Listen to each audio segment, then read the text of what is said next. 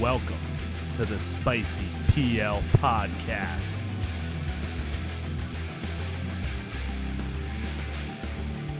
Well, welcome back, everybody, to the Spicy PL Podcast. This is episode 52. This is Alex, a.k.a. Big Babel, here with Big Joe Capolino. And from the other side of the world, in the morning, thank you for joining us. This is Ryuki Fujimoto. Welcome. Thanks for having me on. So, thanks for coming on. Hopefully you listened to a couple of our podcasts, but it's okay if you haven't. But, just so we know how we got Ryuki to come on, you actually messaged me about coming on to a podcast you do for your Patreon. Do you want to just quick before we start, shout out your own Patreon or any sponsors you have? Well, my Patreon is kind of like not only, but mainly for Japanese people. Mm-hmm. Like, I want to share with them the information that other people have, like non-Japanese people have. Mm-hmm. Because the problem with Japanese people is they aren't that good with English.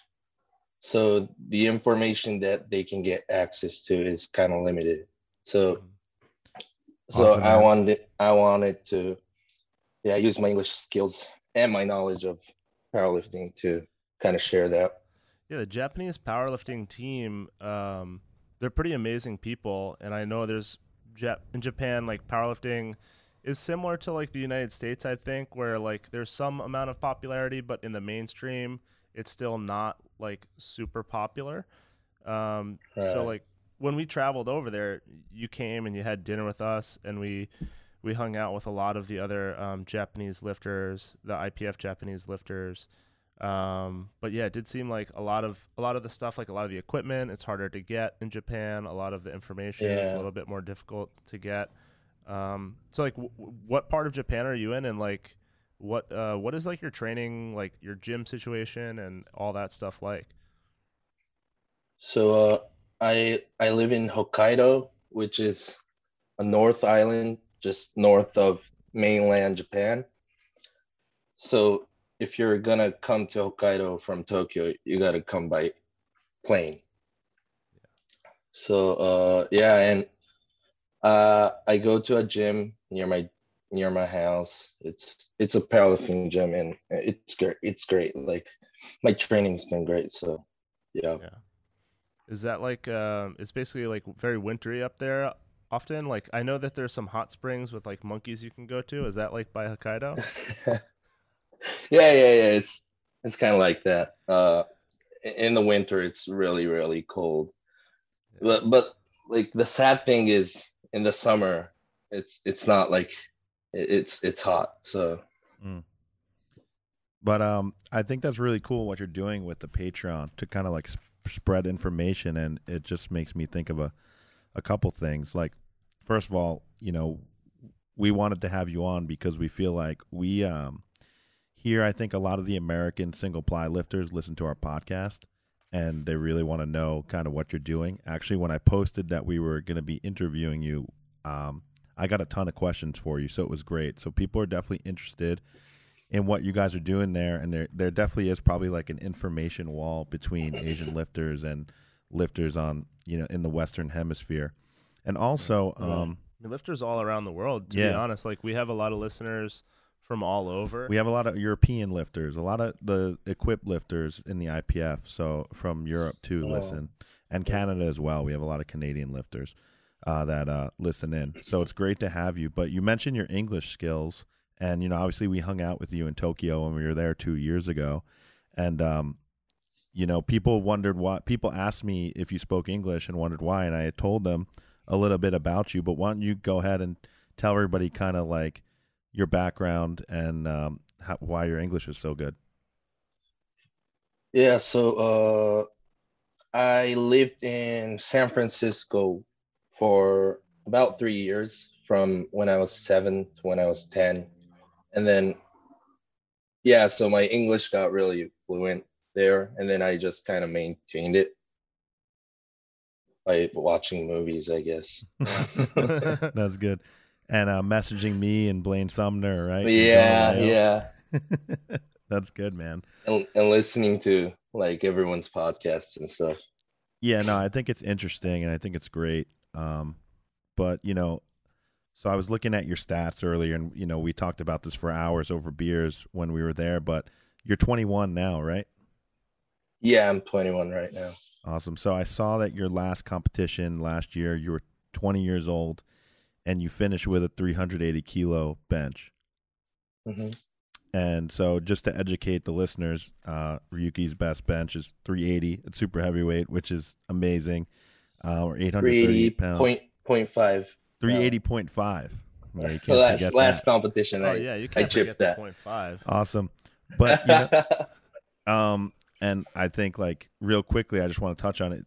Like 5 years ago, you did classic bench worlds as a sub junior. Yeah. And you benched 210 or 462 on your opener, and you missed 222. One of the big questions that came up is like, what's your current raw bench? So I think it's not as weak as everyone thinks. It's I hit 250 raw at my last competition, and I hit 265 raw in training. So that's probably about 585 in pounds. I don't think anybody thinks that's weak. I saw a video sometime in the last year that was like 255 or 260 or something. It was crazy. Yeah. So, no, I think that's people are just interested in that. We'll talk about training and stuff later, but you said you just had a competition? Yeah. And did you do 250 raw, or was that just like an opener or something? Yeah, I hit 250 raw on my second attempt and missed 260 on my third attempt. Okay. And you said something about when we were chatting earlier, like an equip. Did you do two meets or something? Yeah, so a month after my raw meet, I did Japanese equip nationals, which was my main goal. Like raw was like something I did because I could win, but equip nationals was my main goal for me because I wanted to secure that 400 kilos, which I think if I had gotten it, would have made me the first IPF guy in Asia to hit 400 kilos, if I'm correct. I think I watched that video. It was very close, right? If I don't. Yeah, I got one white light. Yeah. Damn. Yeah. Did you hit anything before 400? Yeah, so I hit 380.5. Oh, okay. So yeah. So I have so I was looking at the 380 bench from last 2020 year, right? Nationals. Yeah. Okay. So Yeah. I don't have the results in front of me, but that's pretty crazy. So you got a quick PR and then tried 400. Yeah. Yeah. What's your body weight at now? I know you're super heavyweight, but I think you're like a little bit lighter on the super heavyweight side, right? Yeah, right now I'm like 140, which I really want to go up more, but it's not really my weight. I've been trying to increase my weight my whole life, but it wouldn't go above 145 really. Yeah. Yeah, you remember when you told us when we were hanging out that you eat like 5 pounds or like 2 kilos of chicken thighs a day? Yeah. You still doing 2 that? kilos. Well, not really right now. It's kind of getting easier to maintain 140 kilos, that's for sure. But like, I don't know if I can increase my calorie intake that much more to be like 150 kilos. It's kind of hard, it takes time. It's all right. Asian metabolism. Yeah. As you get older though, you get heavier. It slows down a little bit, but he's 21 years old. I know he has his whole career ahead of him. Yeah. So, are you still in school, or are you working, or is powerlifting like? Are you trying to make powerlifting like your source of income? Like, what do you kind of do outside of lifting, if anything? So, I'm a medical student right now. That's right. And it's It's 6 years of school in Japan, medical school, and I'm in fourth grade right now. I'm Okay. in fourth year. Yeah. What kind of doctor are you trying to be? Not really decided yet, but I I want to connect my my powerlifting knowledge to say and the medical knowledge. So maybe something along the lines Some of sort of sports science type yeah, doctor. maybe. Yeah, Cool. nice. Yeah. So obviously, like your numbers are crazy. Obviously, if are you the heaviest bencher as a IPF junior ever? Do you have the junior world record? No, Kevin Yeager has that. Kevin Yeager. So what is that? 393? 392.5, yeah. Yeah. Next time, just shoot that one down. Maybe. Yeah. Yeah. Yeah. Yeah. I mean, you still have 2 years. I'm sure you'll bench over 400 and Yeah. take that one down. But he did do that at the Arnold a few years ago, and it was actually it was actually one of his really good looking benches. I do remember that Oh, lift. yeah. So, he bombed like 3 out of 4 meets, but that one day he just looked really good. Yeah, that's true. So, I mean, you still have 2 years as a junior, which is crazy. And we went over your numbers, which are really impressive. And people really want to know, like, how your training is structured. So I would say, like, most of the questions were, how often do you bench? And then how often do you bench in your shirt? Mm. Yeah, so I don't really train, Japanese style. Like I think you guys want me to say I bench 14 days a week, every day in a shirt. No, we don't want to hear. We don't want anything. we already know what those guys do. We want to know what you do. Right. So I bench about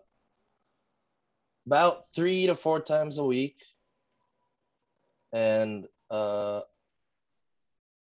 train in a shirt. Even when the competition is closed, I only bench in a shirt once every 2 weeks. Mm-hmm. That's pretty similar And to what I do. I don't know. I don't recover well in between heavy like equip sessions, so I usually do all my equipped work on like every other week, like right. squat and bench too usually. So I've noticed that probably it's because of our size. We don't recover that Yeah. fast. So that's interesting. Yeah. So do you bench in your shirt at like once every 2 weeks all year round, or do you take long periods of time off from shirt? Yeah, I take a long time off from a shirt because every time I bench in a shirt, something hurts. So Yeah, that's what happens to me. That's why I just stopped doing it. Well, that's a good yeah. that's a good segue. One of the questions was how, is there any tricks you do to manage like wrist elbow pain that comes with benching 400 kilos, Right. So I started training kind of conjugate style recently, which helped me because I don't have to train competition grip every time I train raw, which was a really it helped my joints a ton. Yeah, because like the Japanese lifters, and I mean, you guys kind of really like push the limits of the grip, I feel like, with the wrist mobility, right? Yeah. So is that something you try to do? Yeah, I tried to do it a long time ago, but I think you can't do that with 400 kilos. Yeah. Like who taught you how to bench? Like how have you developed your technique over the years? Like do you think it's some combination of things? Like where did you draw your inspiration from? Well, a lot of people taught me in Japan. Plus, I like to watch YouTube and just really really watch what everyone's doing, especially the guys that are top class. So it's a combination of both me learning and people teaching me. Mm-hmm. Why did you want to become a bench presser at such a young age? Yeah, so at 13 years old, uh, I watched YouTube videos, and Eric Spoto at that time was really big, uh, trying to hit that 700 pounds raw. And I didn't know what raw was. I didn't know what geared was, but I really thought that like a guy at that size benching, massive numbers, that was really cool. So the day that I stepped into the gym, I I had decided to become a super heavyweight, even though I was like 130 pounds at that time. That's awesome. I think it's funny because I really didn't even think about competing at any any class but super heavyweight. Yeah. Yeah. Wow. Yeah, it's like Blaine has a similar story where he was like really, really small um as like a teenager, and he was skinny and scrawny, and that's why he like drinks his meals and stuff. I was a Yeah. fat kid. I was always I was always big. But so like that's interesting. I mean, Eric Spoto, that's funny that an American untested raw lifter is your inspiration, because you're one of the best tested single ply lifters in the world. So like Right. what happened when you were like someone either said get in a bench shirt, or did you see a video and say I want to do that? Like that looks really cool. Yeah. So at the time that I started, which was 2013, 2014, uh, geared was still, the I think raw was starting to get popular, but raw bench worlds didn't exist then. So if you wanted to become a world class bencher, you had to go geared. So I think one part of one part of it was necessity to just you have to compete geared if you wanted to compete at worlds. So that's one thing, but it's I think well trying it, I think the day that I tried it, I got like 30 kilos out of the bench shirt instantly, and I just got hooked from there. That's awesome. So like do you see yourself, obviously, I hope you compete for a long time and we get to see some huge benches. Like do you see yourself mainly focusing on equipped and just using raw as a tool? Uh, right now, my main goal would be on the equipped side, just because I'm more competitive on that side. Like a 400 kilo bench right now could win worlds, Mm-hmm. but a 250 kilo raw bench wouldn't probably win worlds. So Yeah, but at yeah, 300 that's kilo, if you're 25 years old and you're benching 300 kilos, that's right. up So there. yeah, if I can bench 300 kilos raw, or even 280 raw, maybe I'll go to raw worlds. But it's I Or think Yeah. you just bench 460 equipped. 460 equipped. Yeah, that's Yeah. Well, I mean, it seems like his equip numbers, he's within reach of just completely annihilating records. I mean, And yeah. so it's right there. It's going to take a few more years for the raw. I mean, your raw bench, you've had it still progressing.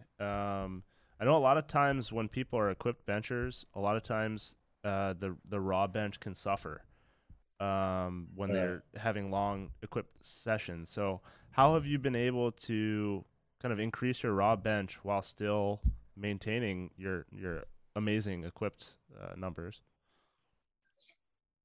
so I think the problem that people have is they try to get strong in gear, which isn't a thing. I think what you need to do is get really strong without gear, and then learn to translate that strength while wearing gear. So I think it's not trying to build power while wearing the gear. So I think people tend to mistake by like doing, I don't know, like 5 sets of 3 in the shirt, Mm-hmm. which you really need to be doing is 10 singles with lightweight to perfect technique, I think. Yeah, I think that's good advice. I see people doing that here, and I always say it's not really a good idea. I usually just train in gear long enough for my body to get used to the loads, but never really Right. do too much volume in gear. Um, People are kind of wondering, you said you bench 3 to 4 times a week, and I remember you telling me in person that you don't do any lower body, like you don't squat or deadlift, right? Yeah, I don't squat or deadlift. Maybe I'm gonna get hate comments for it. No, not from us. I think people just want to know, kind of like, you don't have to give too much detail or all your secrets for Yeah. free, But we like them. but people kind of want to, like, what's a standard week look like, or maybe like, do you do a lot of heavy singles, raw, like, say like a week that you're not in your shirt, like, are you said you're training conjugate, so maybe you're doing some close grip. Is that close grip heavy, or is it close grip for a lot of reps? um what are your favorite bench press variations? People are kind of asking Yeah. that. So Tuesday I usually go in and I do 2 variations, which would be anything like close grip feet up, or like close grip but like pinky on the rings, maybe ring fingers on the Hmm. rings, because my competition bench is a maximum grip, right? So yeah, I go in and do 2 variations, and I try to do a lot of volume for that day. So no heavy singles or anything Hmm. like that. And Wednesday I usually go in and I do like 10 sets of singles between 170 kilos and 220 kilos, which isn't really that much for me. I just Technique, just just trying technique. to yeah, just trying to perfect technique. Hmm. And Thursday I would go in and do 1 variation, trying to hit some volume there, but not too much. And then Saturday would be my heaviest bench day. I would go in and hit a heavy single on a variation again. And if that day I'm going into the shirt, I get into the shirt and I do a max single.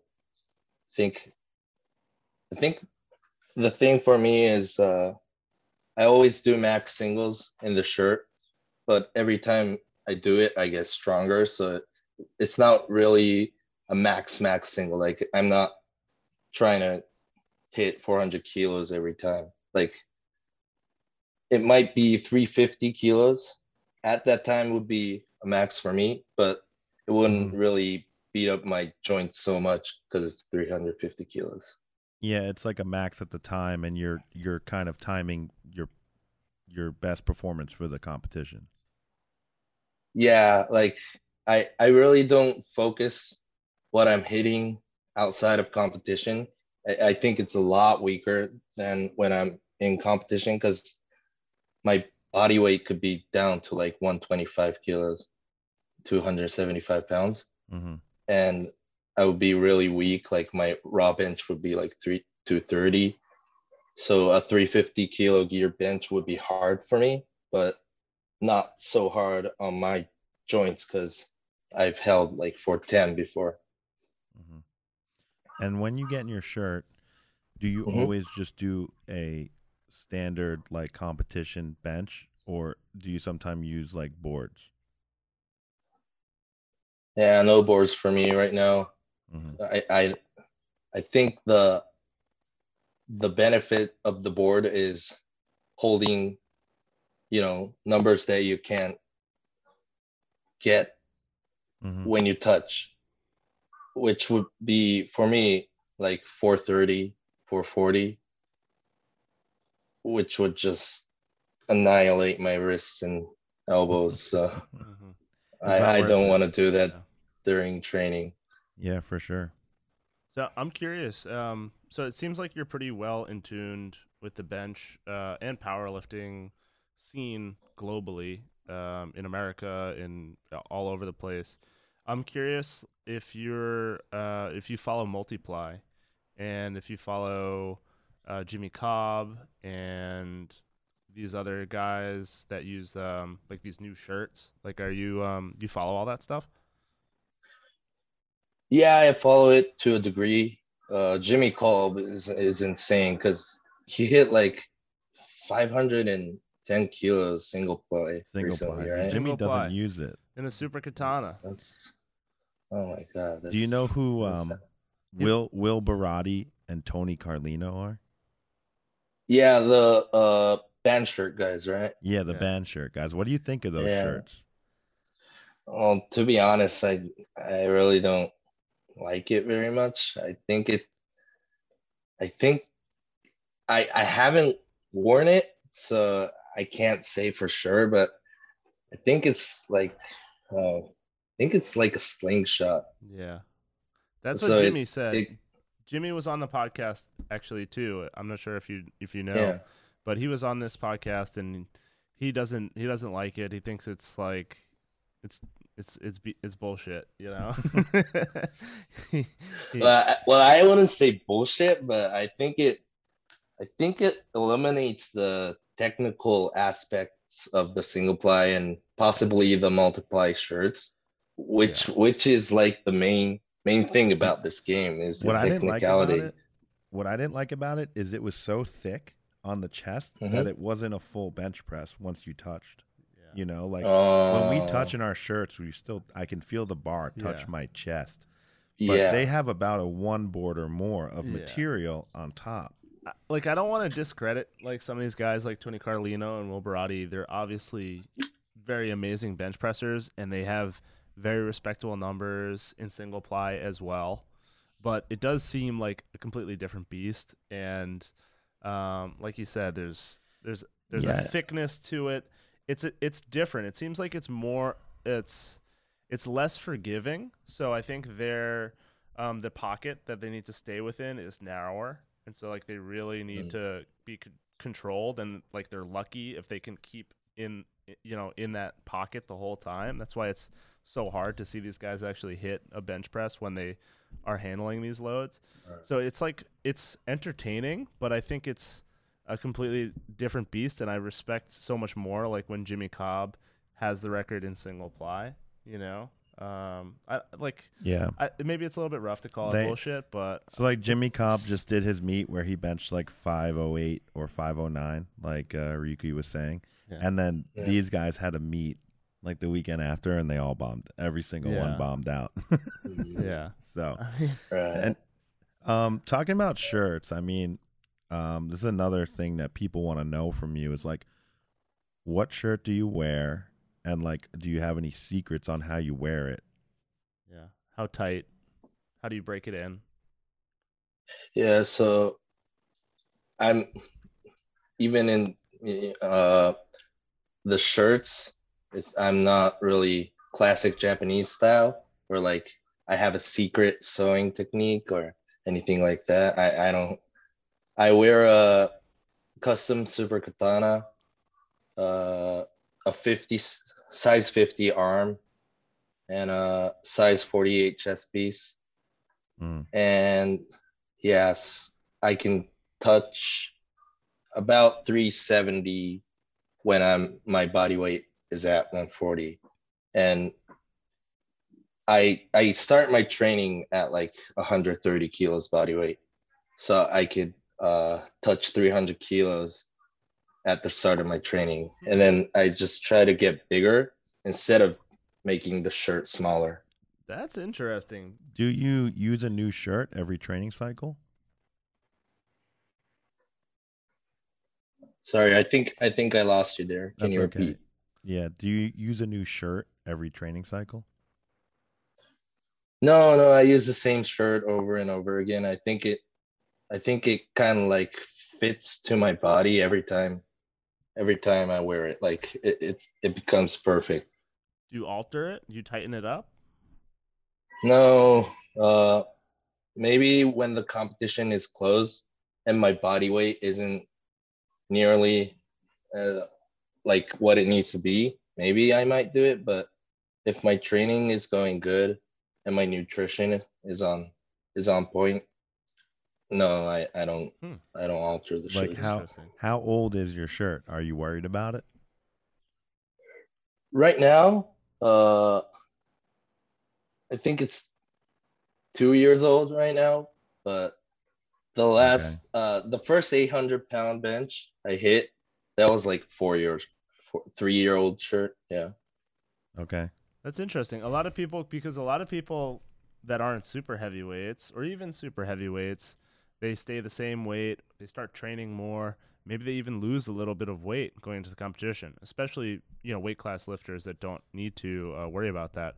And so that's interesting that you start lighter and then you grow into the shirt. So the gear becomes tighter so you can handle more weight, and you kind of use that as a progression in your training cycle. That's very interesting. Yeah. I don't know if I I've heard of that. I think one thing for me is it's really hard maintaining such a high body weight, and you know I really like drinking alcohol, and Us too. Yeah. that yeah, This that isn't makes me water. lose body weight. So in the off season, like, which I'm in right now, I really like going out and drinking, and my body weight goes down. What? And Because you get once I hungover and you're not eating enough the next day, or like how come? Yeah, that's the main thing. Like I go all out. So yeah. You gotta stay hydrated. You gotta stay hydrated and eat the next day, Yeah. man. Dude, Right, I've hit right, That's some, the right. Like worst. I've hit some of my best benches after a night of drinking because I think it's the carbs or something. It's the carbohydrates. maybe. Yeah, it's the next day that's killing you. You gotta make sure you're eating enough the next day. Yeah. So last nationals, I didn't drink for 10 weeks before the competition, just because I really wanted to hit that 400 kilos. That's awesome. So yeah, so that made What's me increase my body weight a lot. what's your drink of choice? What do you like to drink? Beer, Yeah. What, beer, and what beer? beer and Isn't there a uh beer Hokkaido? Isn't that a beer? Sapporo beer. Sapporo. Sapporo. Oh, Sapporo. It's Yeah. from Yeah, Hokkaido, right? Yeah. yeah. So the city I live in is Sapporo. Yeah, I really like Sapporo beer. Me too. Yeah, we drink a Uh, lot of it. We yeah, love you guys Sapporo. gotta come back. We'll be back soon. We will. Have you been to America recently, or I know you had some years here, but when's the last time you were here? Uh, it's been a long time since I was in the mainland. Uh, the last time I was in America was Hawaii, which was like 4 years ago. Even then, Mhm. yeah, I really want to go back too. Well, you got to get to the East Coast eventually. Yeah. Yeah. We'll train a little bit and we'll drink a lot of beer. But Or, we do have more questions on the shirts. People here are really interested in the Bukaya. Is that how you say it? Bukaya shirt? Or Oni? Bukia. Bukia. Bukia, yeah. People are really interested in that because there were a few Bukia, yeah. people that bought some, and like Kevin Can messaged me if I've tried it, and people were using it at bench nationals. yeah, I know Luis threw one on when we were training at TXP, and our friend Oh, yeah. Austin Brown. Yeah, our friend Yeah. Austin Brown, he wore an Inzer bolt, one of the new Inzer bolts at bench nationals, and he blew it out. It exploded. And so he threw one of those shirts on for a second attempt, and he actually won. He won. He won nationals in it. So Is there any like plan or incentive for you to try a Japanese made piece of equipment, or you're just going to wear what you like the Titan shirt?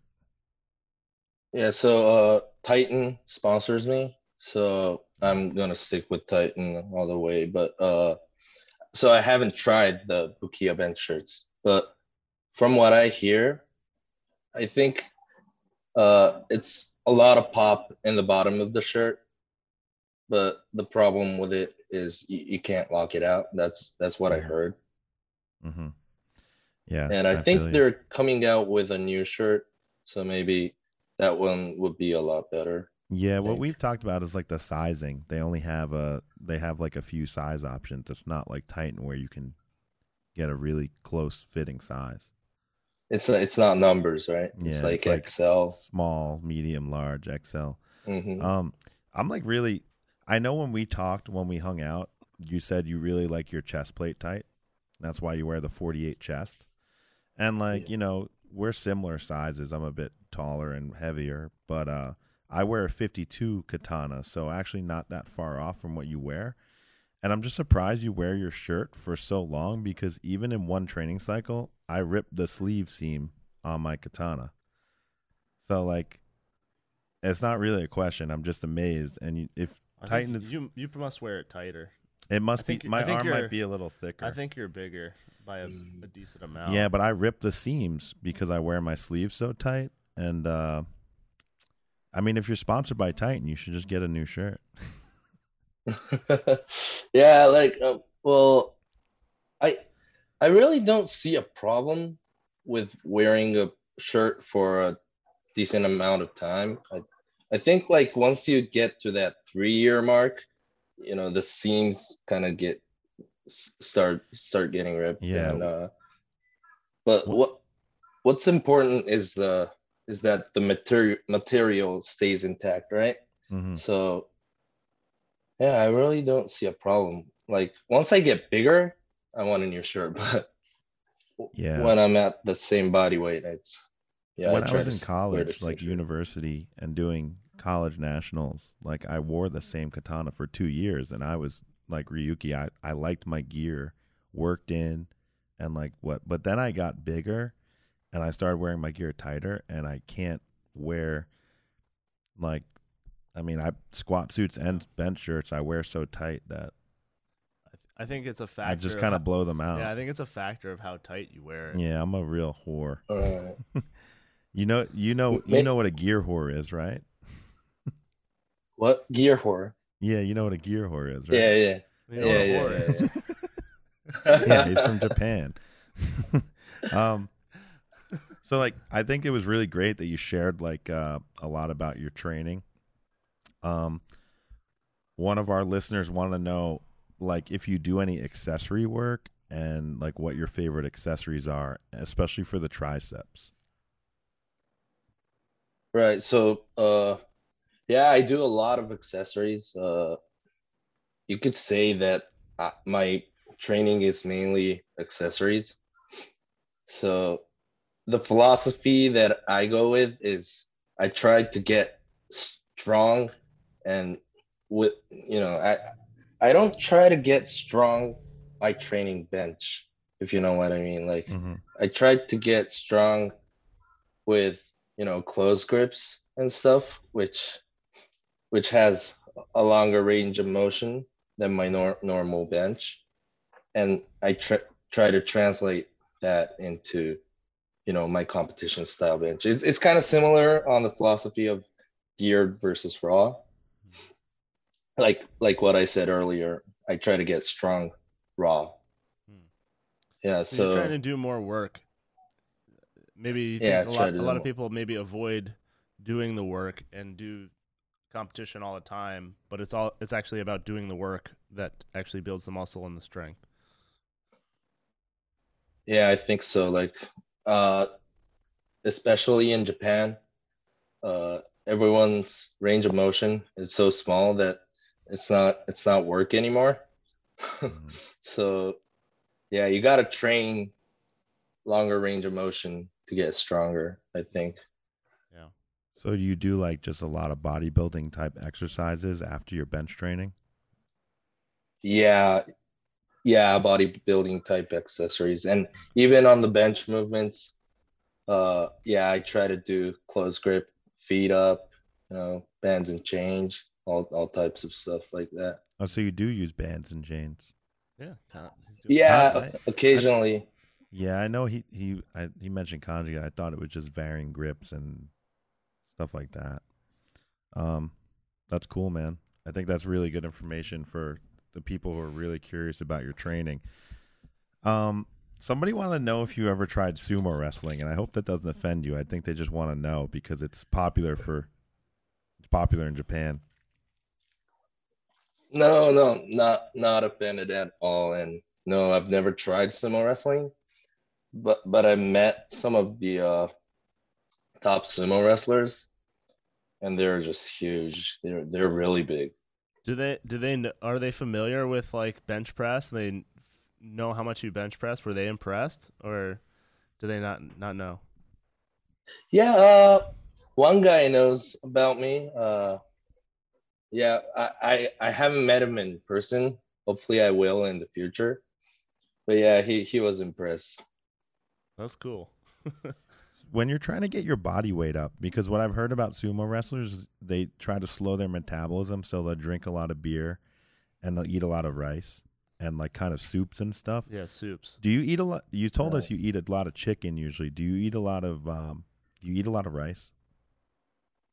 Yeah, I eat a lot of rice too. But Yeah.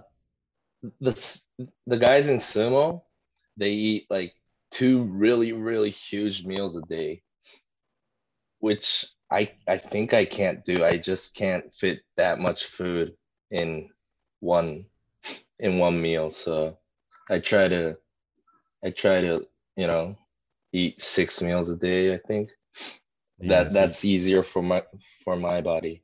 Yeah. And like obviously like you're like a medical student and you're training and you're a world class athlete. Like do you have trouble getting enough sleep, or do you because I know it's funny, sumo wrestlers, I know that they sleep a lot. Like so do you try to sleep a lot too? Like follow that kind of mantra? Yeah, I try to get at least 7 hours of sleep in, but sometimes it's hard. Sometimes, I'm just too busy to do that. But yeah, I try to sleep at least 7 hours a day. I wish I did. Yeah. Not everyone can do that, right? Yeah. Because of Yeah. their lifestyles. So, I wanted to ask, who do you think first the best bench equipped and raw are of all time, and who are the best bencher raw and equipped today? IPF. Sure. Let's start with IPF. Yeah. Yeah. Okay. Start with IPF. Geared would be Blaine Sumner. I think that's hands down just the heaviest bench in the IPF of all time by 100 pounds, right? Yeah. That's unheard of. So yeah, Blaine has got to be at the top of my list. Raw would be James Henderson. Nice. Heaviest bench at that time, and he won geared worlds Raw, right? Yeah. That's like comic book level strength. I think. I think Yeah, that's he was awesome. yeah, you can't match that. And uh, if you want to go into the lighter classes, Daiki Kodama of Japan, he's I think he's the most successful competitor in the IPF. I think. Yeah, for sure. He's won 18 world titles. Yeah, he's the most impressive competitor in my opinion. Do you think he's the best Japanese powerlifter of all time, or is that somebody else? Yeah, just Japanese. Yeah, in Japan, he's the most impressive, I think. Mm-hmm. Yeah, I think those are good answers. I mean, those Yeah. You can't argue. You can't argue with those. I mean, do you know about Jason Mike? Yeah, I know him. He hit like 285 raw at like 140 kilos body weight, right? He's trying to be. He maxes out every day. Do you think that's smart? Maybe, I don't know. It works for him, right? Yeah, It does work. It does. It does. We're big fans of J Mike. He made me this shirt. Yeah. So We talk. Yeah, we find a way to talk about him like every episode. Every episode. He's our boy. He's the man. I saw the Instagram story of the shirts that he made for Yeah. you guys. Yeah, he Yeah. spelled my name wrong, so he's fixing mine. But he's got our back. Yeah. I talked him through it. He's awesome. Maybe he can send some stuff to Japan. That would be cool. Yeah, like you Yeah. like we said your name wrong, but and it's good you've corrected us, but like even Jason Mike spells my name wrong, so Yeah. it's all good. Well, because we used to say Ryuki. It's Ryuki. It's Mhm. Ryuki. But I was like, oh yeah, maybe it's because in like Street Fighter, like I always say Ryu, but it's actually supposed to be Ryu. You just said. Yeah, We and played Street half Fighter, of I my think, yeah. half of my American friends still call me Ryuki. So I think it's kind of like, for me, I think it's like a alternative name, like my American name. It's sort of All right. Yeah, it's like my Yeah. last name is actually pronounced Baval, but everyone says Babel or whatever. Babel, We've been yeah. calling him his wrong name for like 15 years, and he just has to Fine. deal with it. It's fine. It's whatever sounds Yeah. good. Yeah. yeah. Okay. So we know where you stand in terms of your list of all-time legends. So for untested, it sounds like you're pretty familiar. I mean, if Eric Lillibridge, Eric Spoto. Eric Spoto, sorry. Do you know about Eric Lillibridge? Yeah, I do. Sorry, I do. That was a. It's a I was little- gonna get ahead of myself a little bit here Yeah. with some of the untested guys. We have a little Mhm. game we like to play with you know, basically some of these untested guys are on these different compounds of different oils, different steroids, different stuff. And we like to play the game of like who's pissing hotter? Like who's going to fail the test worse?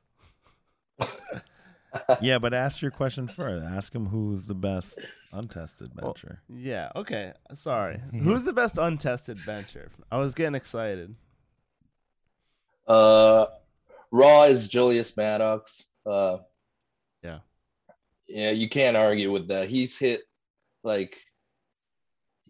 multiple benches over what anyone's been close to, right? He's like ahead of Kirill Sarychev by You don't like think 20 Kirill kilos, is right? impressive because he was like 150 kilos? I think Kirill was like 180. No, maybe, I yeah, think- when he was doing it, he was like 170 something. But still, like Julius Right, Maddox right. is like 210 kilos, 100 kilos. 220. Well, I think it's impressive, but powerlifting is about who's the strongest, right? Not who's the lightest compared to what they're lifting, right? Yeah, I like that. Yeah, so like I really don't care about like IPF points and all that stuff. I think it's a way to make lighter people feel competitive. I like that. Yeah. So Uh, yeah, the second on my list would be Eric Spoto, because he was 140 kilos, I think, about, and hitting 722 pounds, I think. Yeah. And what about untested equipped? Is there anybody that comes to mind? Well, Jimmy Kolb would be. Is he tested? Like, We don't know. He says he's natural, and obviously Okay. we're not gonna, we're friends with Jimmy, and we're not gonna sit here and say is he Yeah. or is he not. I don't But think he's ever failed a test. he says he's natural, but he doesn't like competing IPF because he just doesn't. He actually told this story on the podcast how he did USAPL bench nationals in 2008 or something. I was there with Big Mike. And mhm. he just got mistreated. It was I believed the story because I know the people he was talking about. They just like kind of mistreated him and treated him poorly because he was like a newer lifter, and he just never came back to the tested competition in the U.S. because there's so many options here for competition. I Yeah. wish he would though. I wish he would win an IPF Worlds or something. That'd be sick. I wish he would. I hope he wouldn't. because I can't win. Well, this is one of the questions I wanted to ask you is because you haven't done an open bench worlds yet. You've won your junior world champion. Like the next Yeah. time you compete, you're gonna compete as an open lifter. Yeah, I'm done with junior. I'm gonna go for open. What about classic or raw world records as a junior? Is that not something that's in reach? It's in reach. Like the 250 kilos I did would be a junior world record if I had done it at a world meet. Mm-hmm. But I think 250 kilos, 250 kilo raw, or maybe even 270 kilo raw would be impressive. But you know, a 400 kilo equip would be much more impressive in my eyes. Eyes are on So the prize. I mean, you could yeah, you could hold some world records that may not be broken for a while, but it's pretty awesome that you are focused on the equip. So yeah, I'm excited to see yeah. you in the open category. And even when you're so young, I think that's cool. We wanted to get into who's hotter. Yeah, but I want to say that for the end. I You still wanna save have it for like the end? yeah, I still have like legitimate questions. Okay, keep going. So like in Japan, obviously me and Alex, when we came to visit, we were there visiting Team TXP, Tokyo Yeah. Extreme Power, and they were all equipped lifters, most of them. Do you think that equipped is still kind of more popular in Japan, or is raw lifting gaining popularity there as well? The raw is definitely more popular as of right now. But the competitive level in gear hasn't gone down. Like I think the number of people competing is getting smaller, but uh, national records are falling still, and the guys at the top level hasn't quit. So Yeah. it's still impressive winning equip nationals. Are there new lifters like putting on equipment, or is it still all like older lifters just continuing on? Like, do you have more lifters starting equipped gear, or is it mostly starting raw? Most of them are starting raw, to be honest, but there are a few lifters that are starting out geared still. I think it's part of who teaches you first. Like a geared lifter teaches you first, you go geared, and if you don't have someone to teach you, or a raw lifter teaches you, you go raw.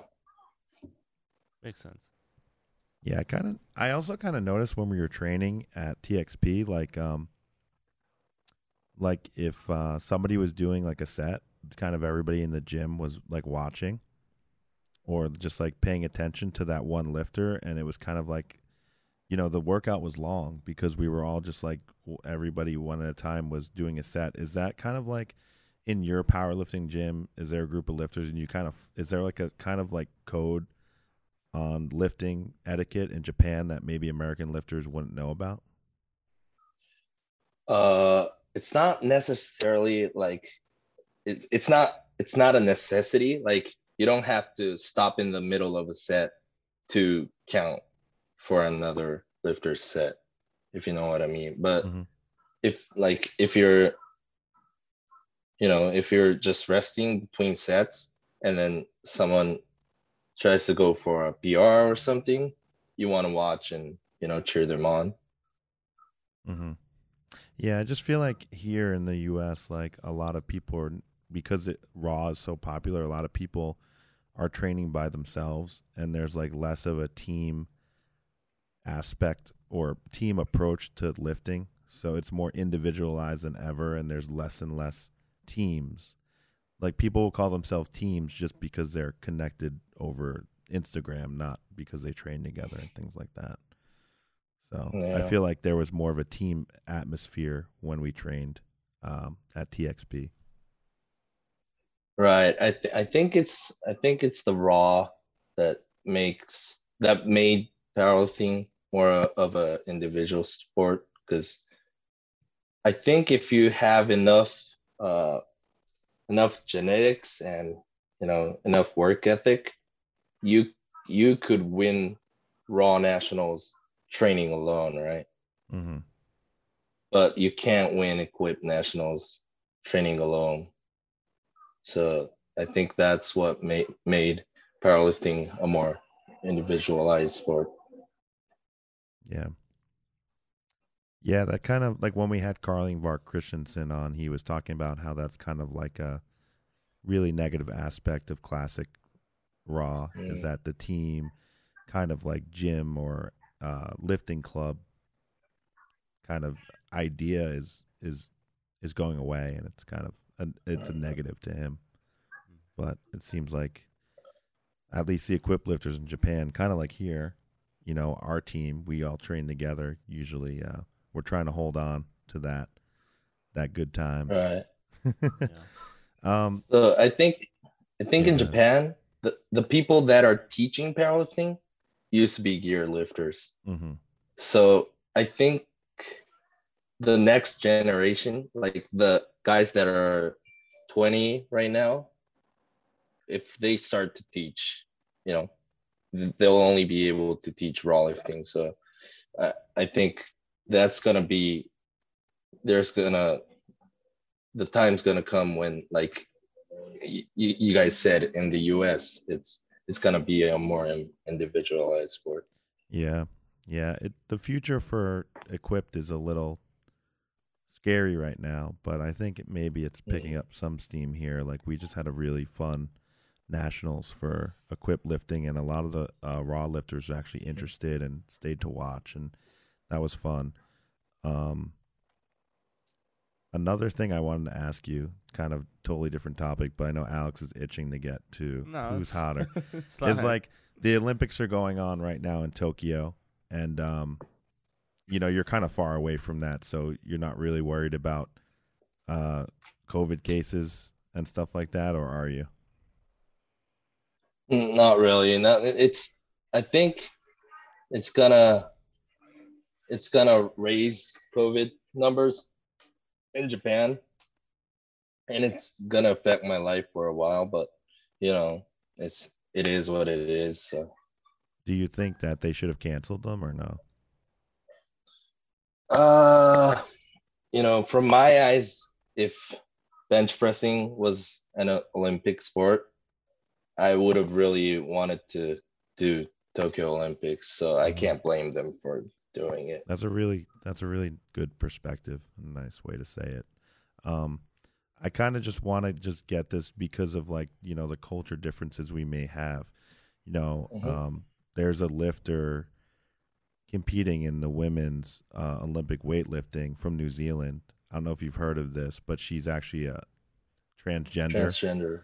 Yeah. Yeah.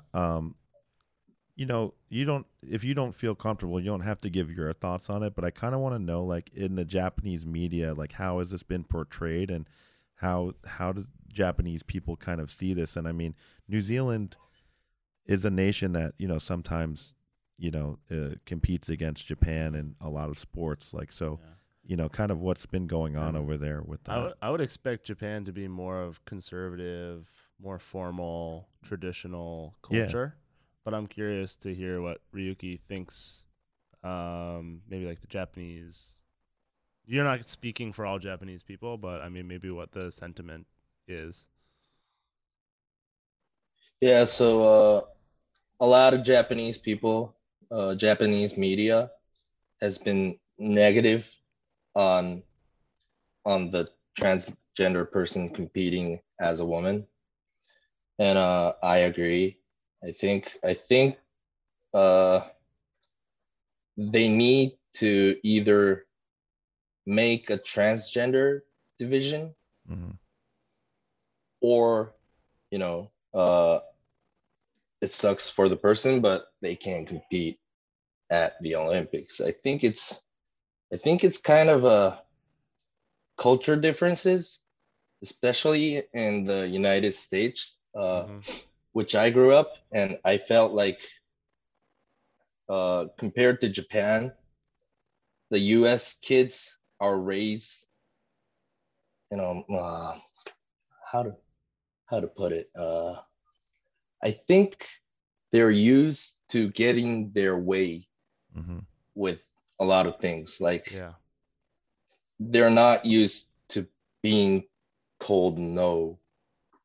Mm-hmm. And I think it shows. I think it like they want to do one thing, they want to do another thing, and they won't be they won't take no for an answer. So I Yeah, I think think yeah, that's I interesting think because that's yeah. it's a New Zealand lifter, but I feel like it is kind of viewed as a like a Western idea that it's okay Yeah. to be transgender and compete as a woman because it is happening in like college and high school sports here more and more. And I think this example just has a lot of spotlight on it because it's the Olympics. But yeah, we don't disagree with what you're saying. The culture here is definitely different. When we were in Tokyo, we were joking around like, are we honorable? Like we were like walking around like trying not to be rude, trying to be quiet, but we had to laugh at ourselves because it's almost like sometimes we didn't know how. We're so loud and laughing, or like the first time we rode the subway and we realized we had to be quiet, or things like Yeah. that. So there's a huge So like difference.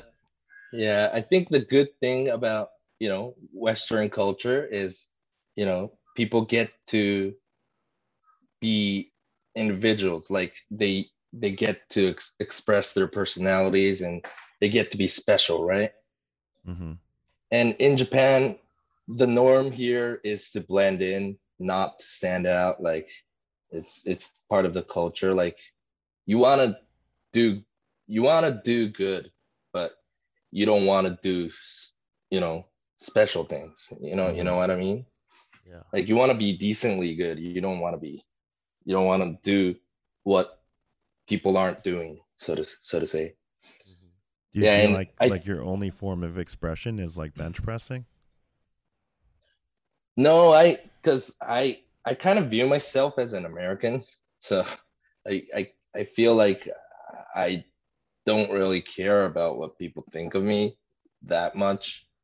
I just do what I think is cool, and I try to make a version of me that I can like.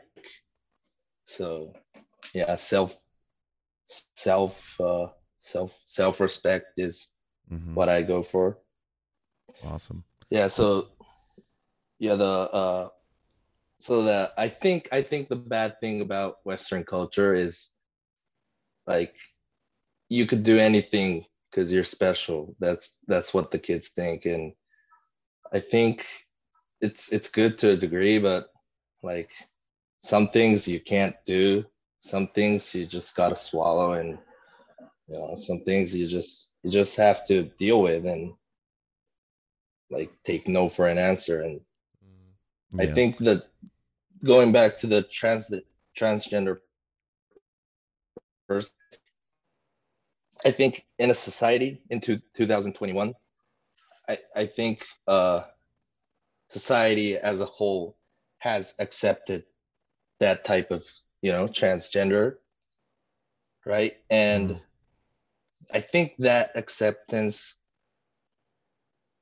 would have to be enough. I think she can't try to go into the Olympics, compete as a woman, and if that doesn't work out, I can't.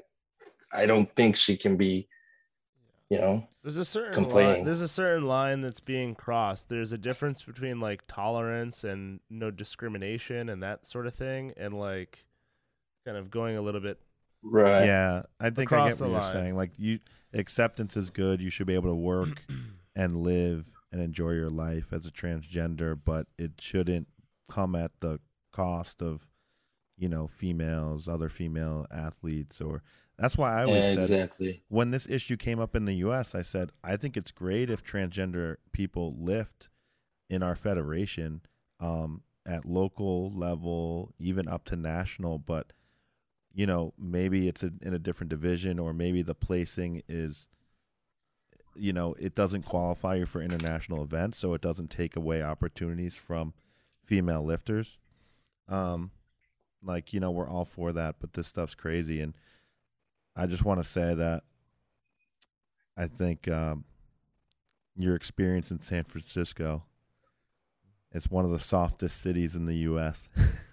Oh yeah, our parents smacked us around a little bit because me and Alex grew up in the New York area, and we got told no plenty. Yeah, maybe that's why we think this way. Yeah, but San Francisco is notorious for being one of the most progressive cities, and that's what you've seen most of. So it's bad, but it's not as bad as you think. Well, I think we live in a culture too where social media has such a big, effect on things, and especially also large companies and corporations are always trying to be on the right side of things, and so it's like people are fearful to express their opinions on on some of these things out of fear for backlash and all that, and so they're trying to just go with the flow and not stir stir the pot. I think it's easier saying no comment rather than saying no. I think that's the stance that everyone's taking. Yeah, I agree. We cover a wide range of topics. Dude, I mean, it's not not every day we get someone like this on the podcast, so got to take advantage of our time. I agree. So I think we're ready for your segment, though. Well, I was just trying to, spice things up a little bit. I mean, that's probably as controversial as we're gonna get. I mean, just talking about, who's hot or. Yeah, I feel like it's like when we had Carl on. The conversation is so worthwhile that we don't have to really spice it. We don't have to make it stupid. I mean, we don't even care about who's hotter, right? If people want to do whatever they want to do, they can do it. No, but sometimes it's fun. We got to do a couple. I want to do an IPF I want to do an IPF super heavyweight one. All right, you go ahead because I already forgot mine. All right, so mine is, and I know you know this guy, Viktor Testov. Yeah. Versus Andrei Malanachev in his prime. In the IPF. Who's hot? IPF Andrei. Okay. Versus IPF Viktor. Who had more substances in their body, right? Yeah. Yes. That's a close one, I think, because yeah, when Testov tried to come back, he was really bad. Yeah. But to be fair, Andre did blow up. His numbers blew up once he left the IPF. Mm-hmm. So I think he, he wasn't injecting every substance known to man when he was in the IPF. So I think it's a close call. I think I gotta go with Viktor though. Yeah, I think that's a good call. I think the Ukrainians are on another level. Yeah. You remember Evgeny Yarmbash? Who? Yarmbash, the Ukrainian with the crazy tattoos.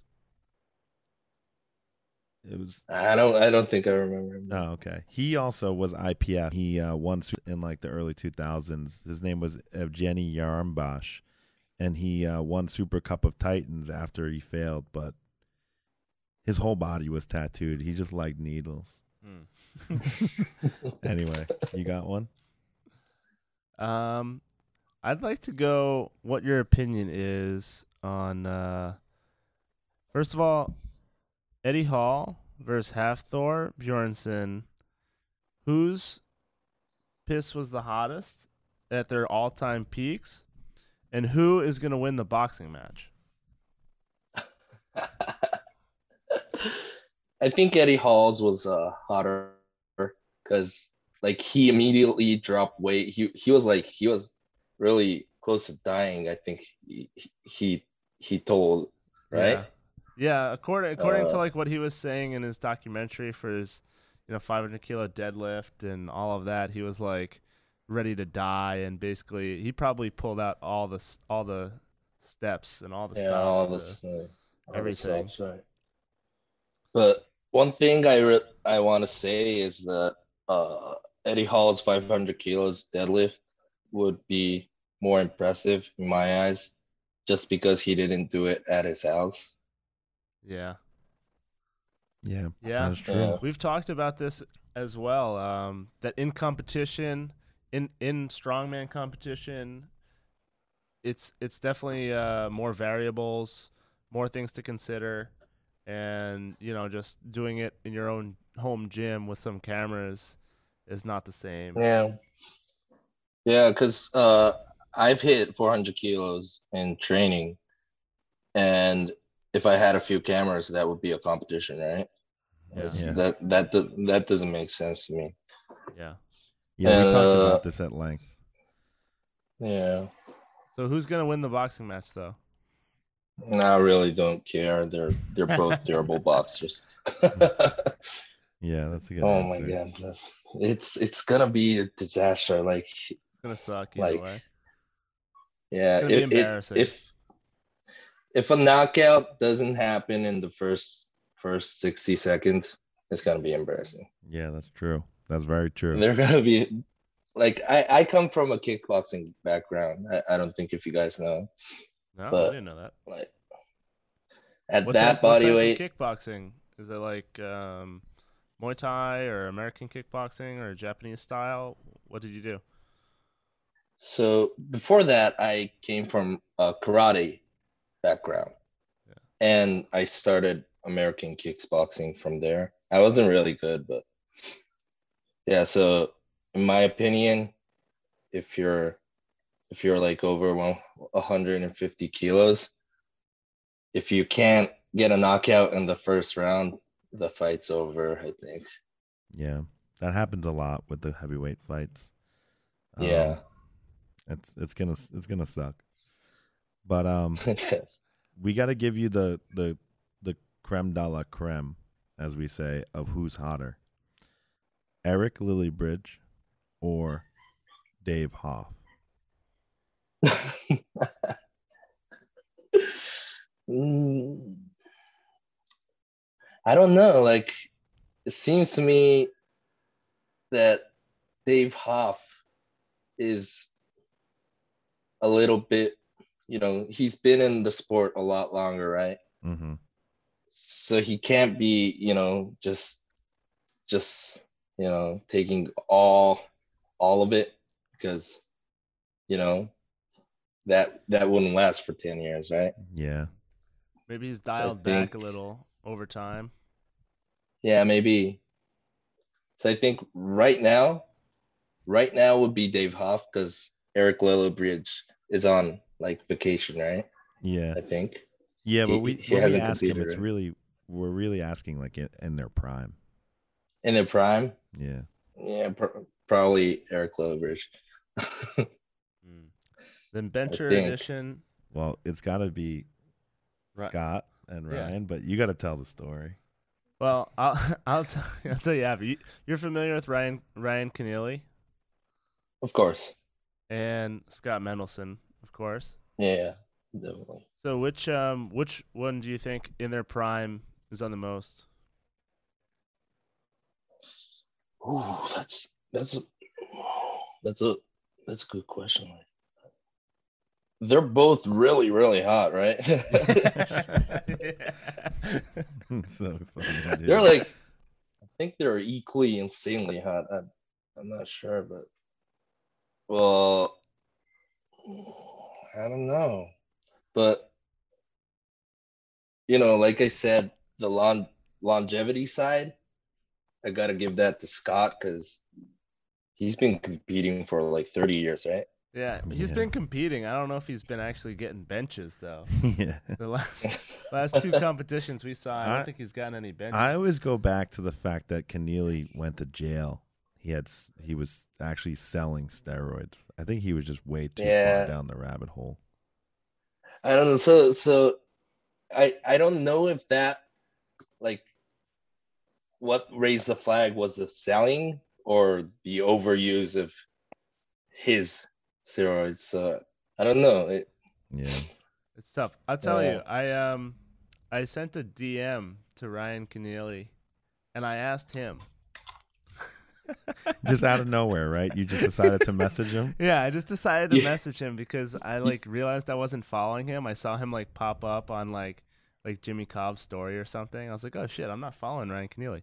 So I followed him and I just shot him a message. I said, hey, no disrespect, but I was just curious, like what your opinion was, like in your like prime, who do you think was on more shit? You or Scott Mendelson? And he answered. He answered me, and he said Mendy for sure. Wait. Yeah. Shit. I lost you there on the Oh. most Oh, no, you interesting froze. part. It's okay. So Yeah. I messaged him, and I Yeah. said, in your prime, like, who was taking more shit, you or Mendy? No disrespect, Yeah. just out of curiosity. And he said, No disrespect. Mendy for sure. He replied. That's classic, dude. And then didn't you follow up That's with another funny. question? I might have asked something else, but I don't know if he replied. Yeah. Yeah. He's done with you. I think he was done. He got a Yeah. good laugh, Yeah. That's it. but I thought it was pretty epic that he said Mendy. It is actually. Yeah. But like take all the shit in the world and you can't bench 700 pounds raw, that's for sure. So they're super impressive, that's for sure. Yeah, that's true. Yeah. Yeah, they're freaks. They're freaks. Mendy Yeah. Mendy was like really, really good for a short period of time. He was like on the cover of magazines and he was like in really good shape. Right. Remember he had like abs and he was like 350. So I mean, you Yeah. can't really hate on him. He's just hanging on too long. You can't even brush his teeth. Yeah. He's messed up. It's sad to say, but you gotta hang it up sometime. You gotta but hang it up. He's chasing the dragon. I mean, he's still doing meets and taking weight out and holding it.